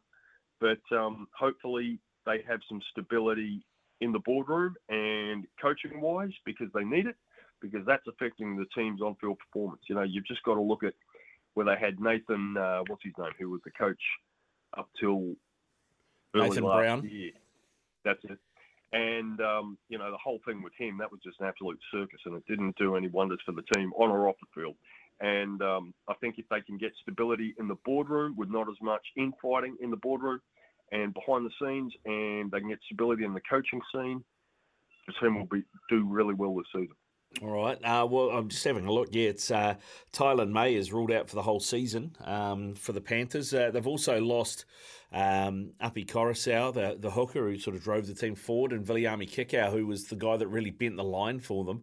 There is a lot to unpack there, and I don't really think they've replaced like for like just yet. But it will be interesting to see how Ivan Cleary takes the season on. It's going to be a real test of his coaching ability, because I think he's actually going to have to change the way the Panthers play. I think he is. But the good thing about Penrith compared to a lot of other teams is they have good development structure with regard to how they bring young players up from the reserve grade and their what they call the Holden Cup over here. And, they bring their nurture and they bring up their talent and they nurture their talent from the lower grades really well. So when they do take the field in the NRL competition, they're mature and deep enough with regard to skill, maturity, and having a good head on their shoulders, game-wise and off the field-wise, to really make a positive impact for the Panthers. Mate, it's going to be an interesting season. I'm really looking forward to it, Mark. Thanks very much for your call. It will be. Thanks a lot, Ricardo. Cheers, mate. It's 10:30 here at SENZ Extra Time. Give us a call, 0800 150 811, 0800 150 811. You want to talk NRL? You're a passionate Panthers fan like Mark. You've got a team that you want to talk about your team. Maybe it's not the NRL. Maybe it's Super Rugby, which does kick off this weekend, or possibly even Champions League. 0800 150 811. Keen to hear from you. This is SENZ Extra Time, 25 away from 11 tomorrow morning at 9 o'clock.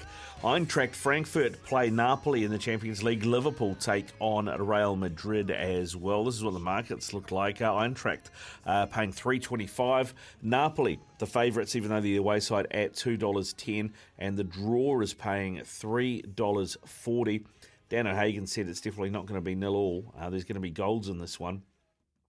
Both these sides are good going forward. Over 3.5 goals, paying $3.20. Quite like the look of that. So that's one game. Liverpool are favourites at home against Real Madrid, $2.20. Real Madrid paying $3.10. And the draw at $3.40. I tell you what, the value is definitely with Real Madrid there, because I think that's a very even game.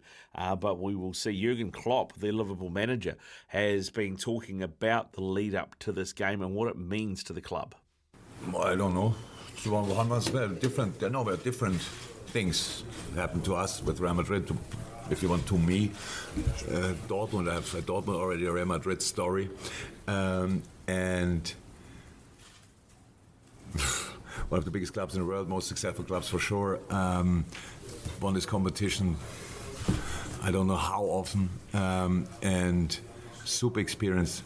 And our own story now, just recently, if you want. So we played this final in Paris, and I didn't watch it back since then until this weekend. So the thing I realized immediately, now I know why I didn't watch it back. So, but I had to. It was proper torture, because we played a good game, and we could have won the game, and that's a decisive word. We could, because we didn't. They scored a decisive goal, we didn't, and that was the reason. You could see in this game how experienced Madrid is, how little they are fussed by the fact when the other team has chances. They don't lose confidence in 1 second. They know our chance will come. They are there for that. Then they defend with legs, deep defending together. So this is this team, and that's the competition, and that's what you can learn from them, definitely. But that's 7-8 months ago. Before that, the last time when they knocked us out, we played there on the training ground and here in an empty stadium. Here the game was really good. Was a really good 0-0 where we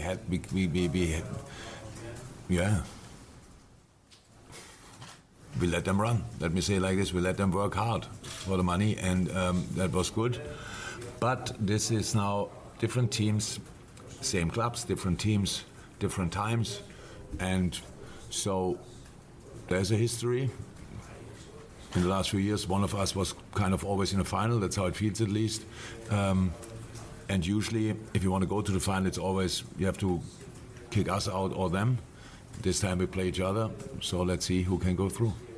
Just checking team news, how's Darwin? Any chance that he'll be available to play? There's a chance. From all the possible scenarios, apart from being absolutely nothing, that's not the case. We have to see how he can deal with the pain. And when we know that, we have to make a decision. Tom? Yeah, obviously it is different teams and whatever, but you've got the feeling that you've wanted to play Real Madrid at a full Anfield since 2018, since you lost to them in the final, for them to actually come here and your team to be absolutely firing against them. Yeah, if that would be a one-leg game just at home against Real Madrid, I would exactly say that, but I cannot. I played in a full Bernabeu as well, and that's a pretty impressive audience as well, let me say it like this. So that will help, hopefully tomorrow night. And I know our people will give their absolute everything. I can't wait to play the game, really. But going down to the Bernabeu is a tough place as well to go. So they turned around a lot of things. So we don't even have a lead yet. So that will be really hardest work.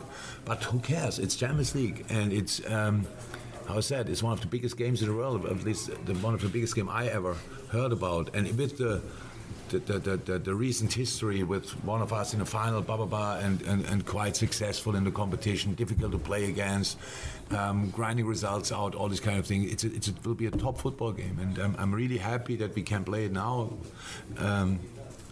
Like 4 weeks ago, it would have been different, but life is all about timing, and maybe we found back our feet right in time for this game, even when I would have expected us to be ourselves as well, even if we wouldn't have won the last two games, because it's a different competition and you have to use this opportunity. But so now we have these two results and hopefully we can build on that. But we need to play a super game. We need to play two super games, to be honest, to get through. But I have no problem with that, because if you don't play your best, you don't have a chance. Real Madrid doesn't have to play their best and still have a chance, and that's the difference, and that's pretty special. But I can't wait. Mike? Jürgen, how much encouragement do you draw, not just going into this Champions League game, but for the rest of the season? The last two performances and results, Liverpool looked a lot more like a team again. True, we did. But we still have to prove that point. So that's how it is. Now that's a different competition, and whatever we can take. But then after that is Crystal Palace. So we need results. There's no shadow of a doubt. We were already in a similar situation. I don't say performance-wise, but result-wise, we're in a similar situation directly after the World Cup break, I think, with the 2 wins, look like, oh, now we are there. So we have to prove that point. But you're right, it looks different, and we feel it, and we see it. Helps the mood massively. And from here we have to go. So that's how it is. But for tomorrow night, whatever we would have done at the weekend, I would have expected us to fight with all we have, because this is you always work so hard for qualifying for the Champions League. So I really think you have to cherish these moments where I just think, okay, that's Liverpool, Real Madrid. That's if we all dreamt of that, we all did, and that will never change. That it will be a special game, and so I expect Anfield on their toes. To be honest, I'm really happy for the people that they saw us in a better shape the last 2 games, that they have a bit more things to look forward to. And let's go together again. Yeah, let's go together again. That is Jurgen Klopp, the Liverpool manager, talking ahead of tomorrow morning's game between Liverpool and Real Madrid at Anfield in the Champions League, a 2-legger, of course. And both clubs, really, their best chance of silverware this year is the Champions League, as funny as that sounds, because they're both well behind the 8 ball when it comes to their league titles. It's 17 away from 11 here on SENZ.